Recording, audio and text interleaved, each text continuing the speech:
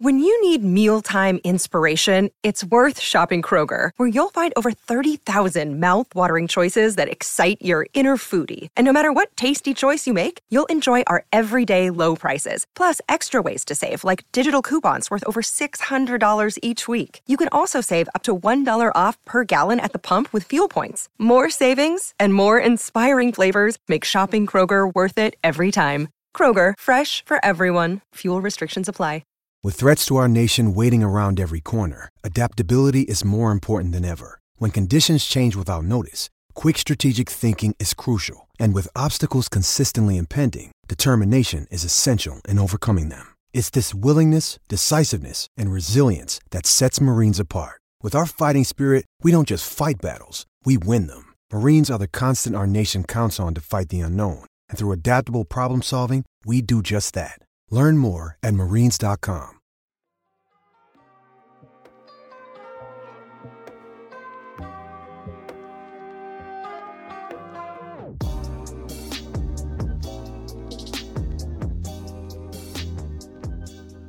Alrighty, everybody, welcome to the Blaugrana Show. My name is Josh. We are joined by Barcelona attendee. He's at every match, regardless of what happens. Emil Avanesi. And Emil, how are we doing? I'm good, man. How are you? I'm doing good. So you were at the Barca Femeni match yesterday. I was. Another super close quarterfinal matchup for Barcelona in the Champions League, 6-1 over Roma on aggregates. What was the vibe of the match going in? Like, was everyone excited? Was everyone expecting a blowout? Kind of what was the feel? Well, I mean, everyone was excited. I think everything surrounding, everyone is excited. Everyone who goes to these matches is just excited to watch this team. And, there is just such an overwhelming sense of positivity around the fan base in this team. I think partly because, obviously the results warranted. Literally 2 Champions League finals against Lyon notwithstanding.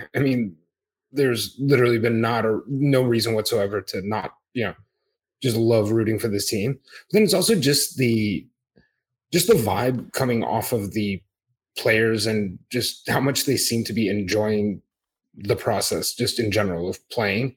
The one thing was, they were coming off of, and this sounds ridiculous, but they were coming off of back-to-back 1-0 wins, which, they hadn't had a 1-0 win since in over a year, I think in 14 months. They just wanted to see what it was like to be a Xavi team and win 1-0 by the skin of your teeth.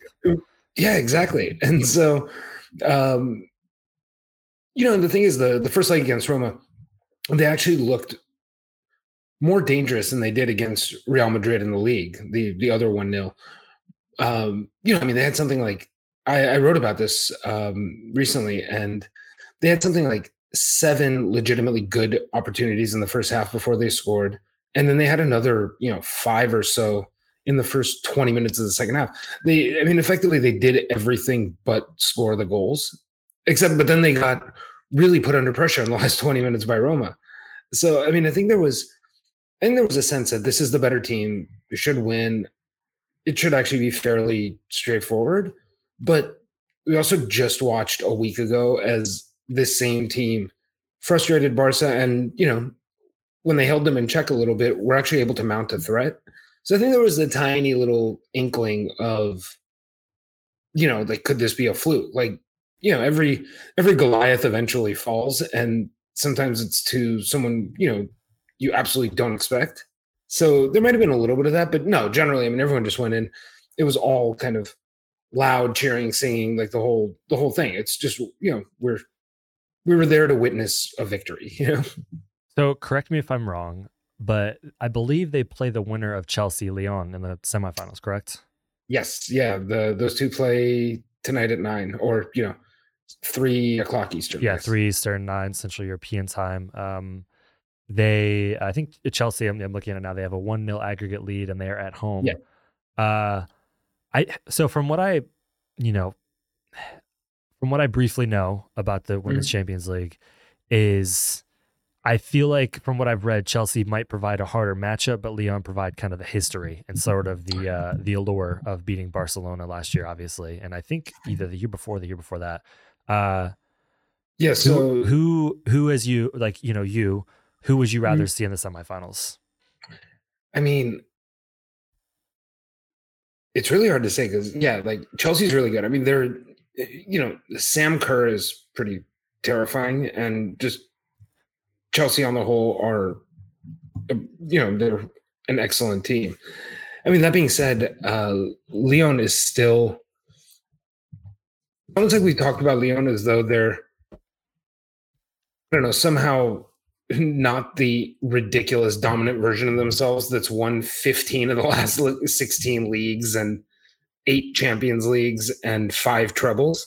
So, I mean, it's, as it stands now, they are, 1 point ahead of PSG in their domestic league in first place. And I mean, they're pretty terrifying. And when you factor in on top of all that, the defeat in last year's Champions League final and the defeat in the Champions League final 2 years before that, and both of those games were not particularly close. I mean, I would assume, I don't know if Barca would necessarily be delighted, at the prospect of Chelsea, but Lyon's had their number a little bit. I mean, I'm sure, I always say it, like I describe this Barca Femeni team as just a pack of like apex predators. So they probably want Lyon, and they probably want to make it as, they probably want to put up some crooked numbers and make it just really exercise some demons. 100%. I mean, that's what I want to see. Like, I want to see. Yeah, I mean, that's my preference is that. Yeah, because I mean, like the Chelsea team that they took apart in the Champions League final 2 years ago, Chelsea's not the same team, and this isn't the same. It's not like it's the exact same Barca team against the exact same Chelsea team. It's not like you can pencil in, a comfortable passage to the final. So, yeah, might as well just exercise your demons too. Let's talk about Spain. Do you want to talk about Spain for a minute? I mean, just the most like Spain 2 matches I've ever seen. It was just very reminiscent of the World Cup run where I watched that match against Norway, 64% of the possession, 7 shots on target. They looked so good. Balde just picks his head up, loves finding guys in the box and doesn't just fire balls in. Finds Alma for that first goal, and then a couple more goals after the 80th minute was great. And it, granted, Norway didn't have Erling Haaland. Norway is not the same level of competition, apparently, as Scotland. Little did I know that Scotland was gonna be as good as they were. I mean, I think the XG, despite the fact that, and let me pull up the stats here. Spain, I mean, just these are the most Spain stats I've ever read. 75% of the possession, the same amount of shots on target as Scotland. I think they had like 0.7 XG. Scotland maybe had like 0.8 XG. I mean, 75. This was so Spain, and it's so frustrating. And I don't know what else to say. Did you watch either of these matches?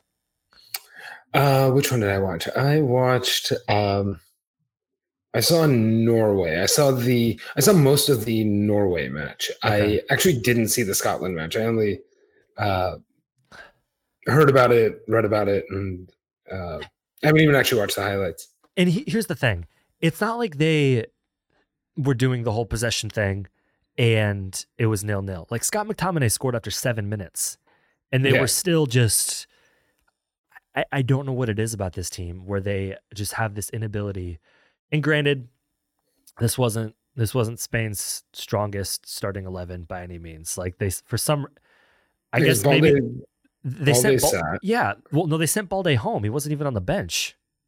Well, I think it was just, I mean, there was no injury or anything like that. I mean, there doesn't seem to be any sort of rumblings. I don't think anything is wrong. I think it was just, he'd put in his work for the international break. And I think it was just as simple as like, just go home, go train, go rest, whatever. Just that's cool. Because I think the whole club versus country debate, just, where club managers are just frequently just pissed that all their best players go on international duty, and whether they get hurt or they're just more fatigued when they come back and this and that. I mean, I feel like more than anything, I mean, this is honestly probably just like an olive branch or something from the federation, from the national team to to Barca, and probably maybe similar things will happen with other players from big teams, but just like, okay, we're gonna call these guys up for international duty. We're gonna ask them to play, but we're not going to absolutely run them into the ground and strip all the tread off the tires. I guess like they didn't start Gavi. Alvaro Morata didn't even get in the match, despite the fact they were like. And I understand they're looking at their group. They're saying, okay, we lost to Scotland, but the rest of the group, Georgia, Cyprus, we already beat Norway. Like, we're probably fine. Yeah. It's still, I don't know. It's kind of mind boggling to me. Like it's just frustrating to watch them because like Nico Williams comes on as a substitute. They just like, I don't know. I don't even really have words for it. It's just, they're so frustrating. I mean, they strike me as just, it's a classic team of players that we recognize as being talented, but I mean, I don't know exactly what they are. I mean, and you can even go back to the and I know in the Euros, whenever that was, I guess 2021 or whenever they had that, but I know they made a run there, but I'm like, there's no sense of inevitable success about this Spain team. I mean, they're very talented. They're big names from big clubs, and they're individually very talented, and they're, many of them very good for their clubs. But I mean, I don't know what this team is. I do know over 10 match days and these Euro qualifiers, which, by the way, we've talked a lot about like not load management, but like the amount it's kind of insane that they're already doing Euro qualifiers 4 months after the World Cup, isn't it? Like, that's kind of crazy to me. Yeah. And I know it's, the November World Cup, obviously accelerated this, but no, I mean, it's everybody rather than, I mean, no one wants to give, whether it's FIFA or UEFA, and no one wants to sacrifice a match or, any television inventory that they get to sell and this and that. So yeah, in a really sort of twisted way, they both seem to be trying to outdo one another with how much, rather than kind of try to win any hearts and minds or win any favor by actually addressing the problem of, again, running these players into the ground. They both just seem determined on winning by, I don't know, somehow like being more than the other one, just, having a more packed calendar and just, this constant attempt to be more relevant than the other, which, I mean, it's stupid. It just gets players hurt or they're tired. I mean, by the time you get to the Champions League semifinal or final, I mean, even the guys who are notionally healthy have so much mileage on them from that particular season. And, never mind that, the accumulation of every summer tour or summer tournament or, international friendly where they have to fly to like, Korea or Dubai or Saudi Arabia to play. And so, I mean, I guess it's annoying, but it's very on brand. I say that, but I was still glued to my TV. So, well, I mean, and I mean, I will admit, I'm not an international football, like a huge fan of it. I mean, I'll watch it when it's on, and I mean, obviously the World Cup, and my favorite international tournament is actually the Copa America. I thought you were going to say the Nations League. No, there's no reason for that to exist. Which, by the way, that is Spain's next match in June, is the Nations League semifinal against Italy. Oh God. Yeah, I mean, the Nations League is like, I understand every competition starts out as nothing, and then, whatever prestige and meaning it has is built up over time. And so I get that. But I mean, go back to the Copa America, because I want to talk about that for a second. Why? I would have to agree with you, and I'm curious as to why you why you like it as the most favorite. To me, it seems like because it's the one where they care the most. So I think it's that. I think the players care the most. I mean, because you see like every time, and it's all of these nations, like the Argentinian guys who go back and play for Argentina, and the Brazilians who are playing in the yellow shirt, and you see Chile and everything. So I think the players care the most. Like the fans absolutely care the most. I mean, admittedly, I haven't watched a lot of like Africa Cup of Nations or anything, so I don't know how that stacks up. But I mean, the South American fans are off the charts, and particularly when playing other South American teams with any kind of stakes. And what I love too is it's the same field all the time. It's not like Euro qualifiers where you're going to get like whatever. There's a Montenegro one time, and then whatever. Like it's the same. It's the whole kind of familiarity breeds contempt kind of thing. So they know they have to play each other, and I love depending on where it's held.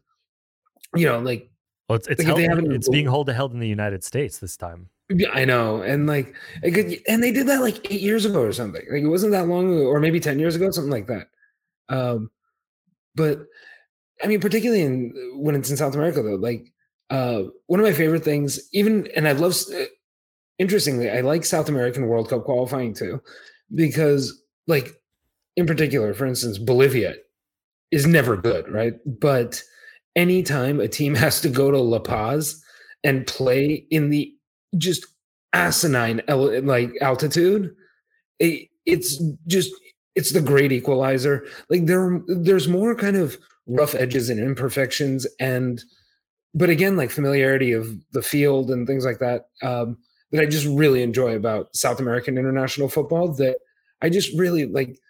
I can't get that pumped up to watch, like, I don't know, like Austria, Ireland or something. Like, I mean, like I said, if it's on, I'll watch it, but I don't deeply care. All right, let's talk about Barcelona. The men's team returns this weekend, and then we have a Clasico about 6 days away. The match this weekend is against Elche on Saturday. Real Madrid plays Sunday. Just, again, great luck for us. It seems like every time we play them recently, they have more tired legs than we do, which is nice. Yes. And then next Wednesday at home, Barcelona hosts them in the second leg of the Copa del Rey. They lead 1-0 on aggregates. They are filled with injuries. And players like Eric Garcia and Ansu Fati, all the guys relegated to completes, just sitting on the bench, are going to probably be back in the fold for the next few games. How are you feeling about Barcelona coming off the international break? Giant gap in the Liga, totally insurmountable gap for sure, and full of injuries. Yeah, I mean, look, I don't want to, as long as, I don't want to play kind of Chicken Little and be like, oh, I don't want to declare the league over. But I mean, I do want to stop short of, absolutely declaring it over. But yeah, I mean, this team, even a lesser version of itself, isn't going to drop an average of 1 point per match against Real Madrid the rest of the way. So, I mean, I think, look, Elche in last place and pretty hapless. If I'm not mistaken, like they're not officially 51 down, goals. They are the worst attacking team in the Liga, scoring 19 goals this year, and they are the they're worst in last defending place team. They're in last place on 13 points, and 19th place Almeria, who are tied with Valencia. They both have 26. So I mean, they're down. They're gone. They're down bad. Yeah. So they don't pose an attacking threat. And they're all but relegated already. And so they love getting red cards. Do you want to guess? So in their last 1, 2, 3, let's just say 2, 4, 6, 8, 10, 12, 14. In their last 14 matches, how many matches do you think they have a red card in? Wow. Say like 9? Okay, well, that's a little much. No, 6. 6 of 14 they have a red card in. When you started, I was like, for a second, I thought you were going to say like they have, it's been like 8 straight matches with it. It's kind of crazy though. In Barcelona's last match against them in September, they also got a red card, and Barcelona's 3-0. Oh, I was actually at that match. Yeah. Oh, okay. Yeah. Yeah, I remember that. So we're feeling good, right? Like there's a chance of the double. The only thing that could splash water on this season, even if they don't win the double, if they just win the league, is if Real Madrid managed to win the Champions League and can hold that over our heads. But let's just assume that doesn't happen, that they can't pull off miracles 2 years in a row. Winning the league would be awesome. Even the Copa del Rey, if that happens too, that would be great. But we're feeling good, right? Yeah, I mean, I think like if you go back, I guess it's been a little bit more than a year now. A year ago at this time, like Xavi was in place, and the vibes were, if not ideal, at least dramatically better than during the end of the Koeman era. But what was it, 15 months ago, maybe 16 months ago? I mean, if you had said that Barca will be able to sign talented new players, and those guys, some of them will be playing extremely well, and you'll be essentially cruising towards a league title, and have a lead over Real Madrid at the halfway through the semifinals of the Copa del Rey. I mean, I wouldn't have believed it. So yeah, I think the problem is too that Madrid, they won the Champions League again last year. And ultimately it does come back to, I don't even know if right now fans are, I know the talk out of the club, and whatever, you go online and read enough of sort of Barca Twitter, I think you get a skewed vision of what people actually, what sort of the rank and file man on the street fan actually thinks. I don't know that maybe not the objective, whatever. I don't know that the realistic expectation is for this team to win the Champions League or make it to the final or anything like that. But the problem is, I believe, I think their last 6, is it 6? Or last 5 European tournaments of any kind, each one has ended earlier than the one before it. So it was, there was the meltdown at Anfield. After that, it was the why are you doing this to everybody? I know, right? I'm sorry. There was that. Then there was 8-2 against Bayern, where Coutinho scored 2, and then round of 16, you lose to PSG. In the last 2 years, we've been doing this whole Europa thing, and you get to what is it? Yeah, it was the quarters against Eintracht Frankfurt, and then 40% of the Camp Nou crowd is German, and then this year's Man United exit is sort of the least traumatizing one that Barca have had in half a decade. All right. Well, and preceding the Liverpool one was the one against Roma. Oh. All right. Well, that was fun. Let's talk about Gavi. So I guess like my point is that I think the problem is that while Madrid are winning Champions Leagues, like I think everyone just wants like a good something to sort of hang our hats on, rather than just a regular, a constant lowering of the bar. That'd be great. If you had to put a percentage on it, my percentage would be 3%. What's the percentage that Gavi leaves this summer? Oh, I mean, low 2. Okay, cool. 1. Yeah. I mean, it's worth asking. There's clubs with money out there. Gavi's an influential kid.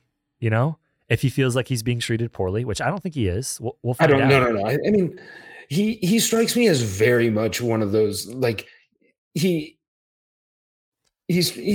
does strike me as a sort of, bleed for the badge type. 100%. Because I mean, I keep thinking about the, which match was it? Was it the first, I think it was the first leg of the Copa del Rey against Madrid, where like twice he genuinely looked like he was trying to get kicked in the head, the way he was sticking his head in to various places.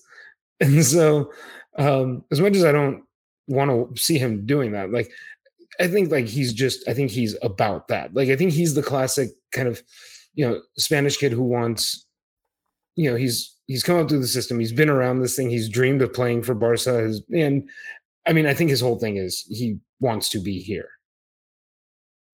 What if they're literally too dumb to figure out the finances in order to register him and pay him? I mean, would you be shocked though if it was like July and we were like, he's still not registered, they don't know what's happening, they can't seem to get him in with like, I wouldn't be shocked. I know, but I'm desperately hoping that this isn't the case.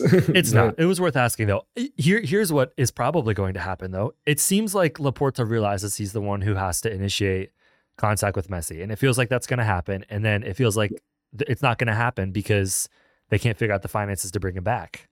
That's the way this kind of like the kind of the groundswell is that I'm feeling, right? Like they're not going to be able to get the finances in order to be able to present him any sort of solid offer. Yeah, I mean, I don't know how you would. Look, I know there's recently had a conversation with someone. So the two biggest, I guess, I don't know, beasts on there's probably three. The three biggest sort of beasts on the wage sheet are, Frankie de Jong gets, it's like the old, and none of this is actually meant as anything against the players themselves. I mean, if someone offers you this kind of money, you absolutely take it. Yeah. But like Frankie de Jong's on something like 37 million a year. I think Busquets is on 30, isn't he? Yeah, Busquets is in the 30s as well. I mean, I think he's actually right around that de Jong number. And even I say like Jordi Alba, I think he's like 20, 21, something like that. But, and when he's on your starting back line, that's an overpay, but that's fine, I suppose. But when he's just so clearly not a part of the plan, and the team is up against it so badly financially, it's tough to look at that and not kind of just sure. I don't know. All right, everybody, you've listened to the football portion of the podcast. That's done now. We're going to talk about the NBA. So tune out if you don't want to hear about the NBA. But I know Emil is a diehard. Is diehard a fair word, Laker fan? Oh God, yeah. Okay. I mean, since the mid '80s. Have you fooled yourself into thinking that they're actually like competent and can do anything in the playoffs? Okay, if this makes sense, I'm gonna say I have not. I have seen solid bursts of. By the way, I just saw. I missed yesterday that apparently Drew Holiday scored 51 points. Yeah, and Giannis had 38. Yeah, with a triple 38, 17, and 12. Not bad. So to answer your actual question, I've seen more. I mean, obviously, since the trade deadline, the Lakers have shown way more competence, and I mean, they just look more like a coherent team with depth and a variety of types of players, including ones that shoot and whatever. So, I mean, I feel better about the team obviously now than I did then.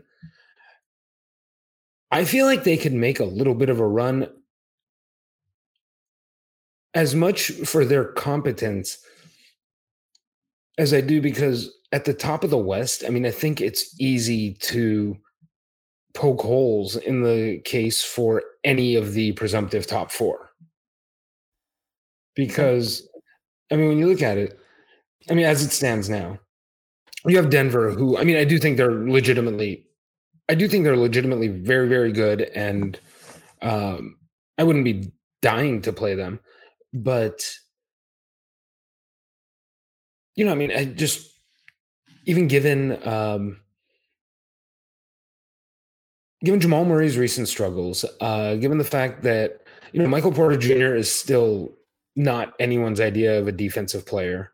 And I mean, I think Jokic is spectacularly great, but he's not the type who's going to score 40, 50, once or twice in a series to absolutely drag a team through. He's just so consistently excellent. But I think if the pieces around him slow down enough, and it's happened in playoffs past. And I know last year didn't really count because they weren't, what he did was remarkable. And then, I mean, you look at them, Memphis, I mean, your guess is as good as mine on sort of what state they're in. At their best, sure, but Steven Adams is out and Brandon Clark is out. So they're thin up front. Sacramento has yet to play defense this season. I love this. Phoenix sold the farm for Durant. I mean, I can absolutely construct a case. I can tell you've clearly thought this through, and this is hilarious. Look, as it stands now, the Lakers are all of 2.5 games behind Phoenix for the number 4 seed. That's pretty Not crazy. saying it will happen, but they do play them a couple of times coming up. Phoenix, of course, Kevin Durant finally made his. I'm actually shocked that Kevin Durant came back this quick. I am. It sounded really bad. You and I were actually talking when he got hurt. Yeah. I think the last time we recorded was the day after he got hurt. And yeah, I did not have.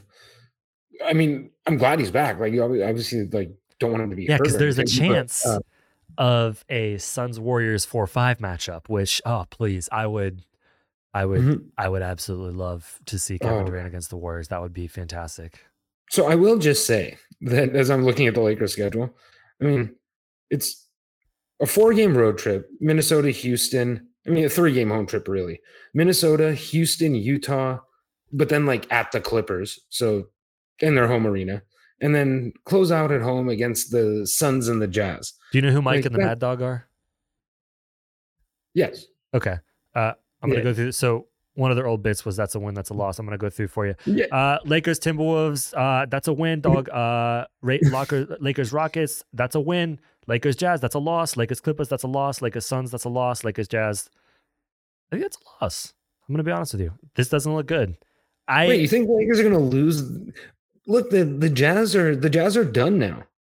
Are they? I thought they were still. Yeah, they're 12th. Yeah, they're down to 12th. Oh, well, no, I mean, they're a game and a half back. I don't know.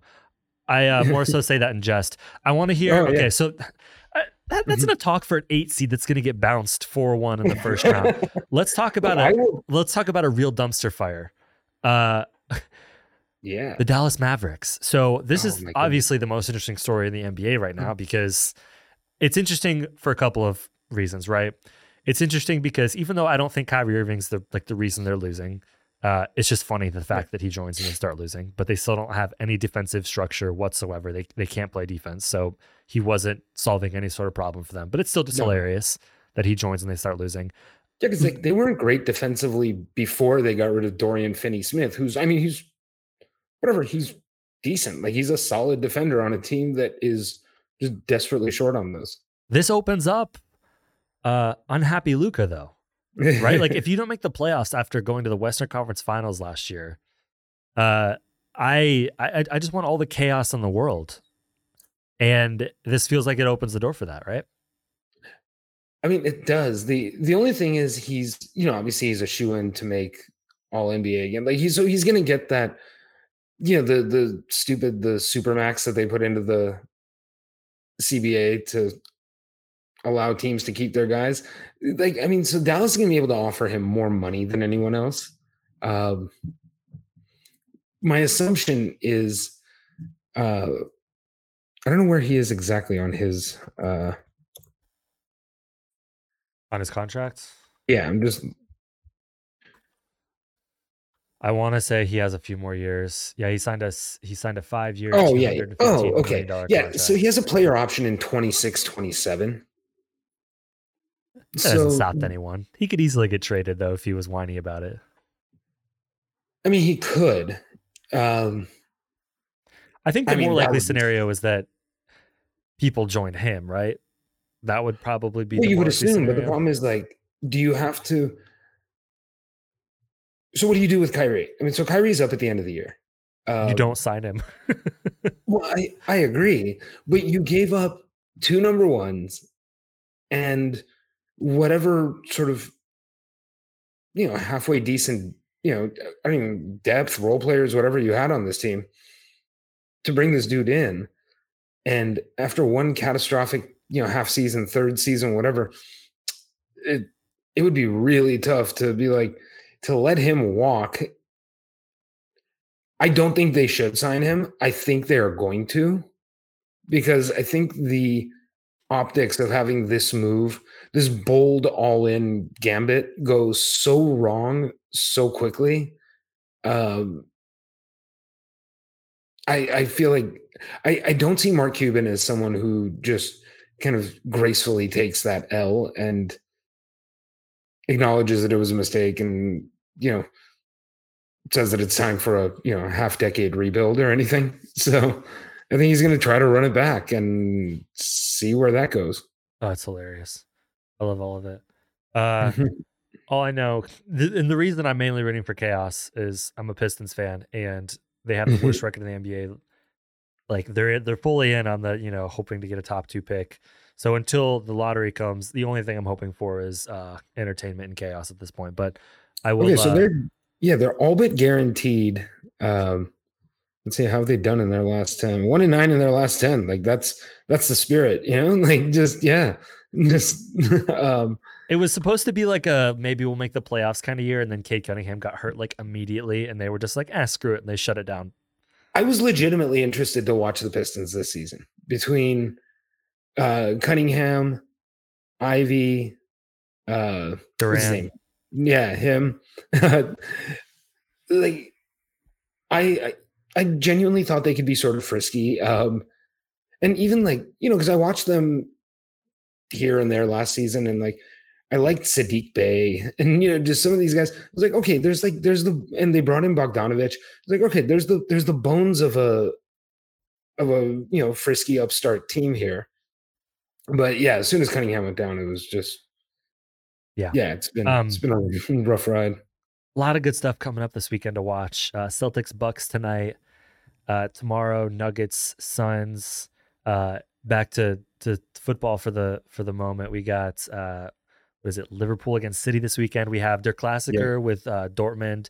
And before we go, and I've kept you way longer than I intended to. What were your thoughts when Bayern Munich fired Nagelsmann for Tuchel? So I'm 2 episodes in. I just recently found on I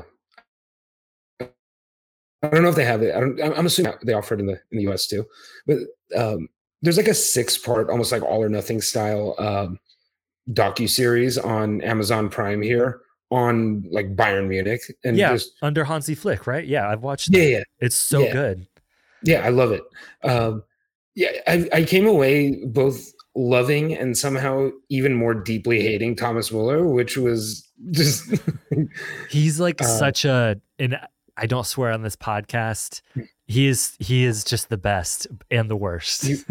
He really is. But he talks pretty openly about it, but it's just his style of arrogance I love. And I guess a lot of it is pretty earned, he's made it to Bayern. They've won literally everything there is to win. And, and he's not bashful about letting everyone know that they've won. He's absolutely infuriating, but in a weird way, like seeing him behind the scenes was oddly endearing. But look, the way they talk about it, and I know some clubs or even just professional teams love to aggrandize themselves as being, this is the real big leagues, and you've never known pressure until it's whatever. It's the Yankees. It's the Boston media loves to pat themselves on the back for emotionally abusing people. Who else you got? I don't think there's a standout case necessarily in the NBA right now, but these types of things where they're like, oh, this is the real cauldron. This is you see what you're made of here. As friendly of a face as all the Bayern types, the players all the way up to Oliver Kahn and everyone else, as friendly of a face as they all put on. The way Bayern do this stuff, like they really have very little tolerance for anything that is not, I don't know, just a finely humming machine, Yeah, it's a tough beat. Cool. So what are you working on right now? So actually, I just I think I mentioned this piece to you last time I was on. I had something go up late last week at Defector, largely about Barca Femeni and the essentially how so much of the season has been theater and the transition from sort of theater to the competitive portion of the season, and basically how, and this is not necessarily it's not, I'm not of this opinion, but how, much of sports analysis will look at this season and say that, over I was going to say 5 matches, including the quarterfinals, but, over these last 3 matches of the Champions League, that will determine if this season was, worth anything or not. I think that's nonsense, but, this is the only part of the season where there's any real peril for them. And I kind of wrote about that. Nice. The great thing is that the piece titled "Are Barcelona Femeni Ready to Make the Climb"? Yes, indeed. Sweet. It is. Yep. And then, and so I'm actually working on a couple of other things, trying to figure out. I mean, I am tentatively working on an Alexia piece because I am firmly of the opinion, she started doing something close to basically full training this past week, and I am of the opinion that she will be back for presumably for the home leg of the Champions League semifinal. Maybe for a league match or 2 prior to that, or maybe 1 league match prior to that to just get her sea legs a little bit. But so provided that happens, if the noise of that gets a little bit louder, I'll have a little something on that. And and otherwise, I mean, I've just been just kind of doing the normal stuff. Nice. But I would say largely that, and I will obviously, you have the link to the Defector piece, and I have 1 or 2 pieces that I can send you links to that were published a couple, over the last couple of weeks. Yeah. Cool. All right. Well, everybody check out Emil. He is at Hardwood Hype, and I'm going to link the piece in the description. Emil, as always, it has been a pleasure, and I appreciate you joining me. Pleasure's mine, man. Thank you.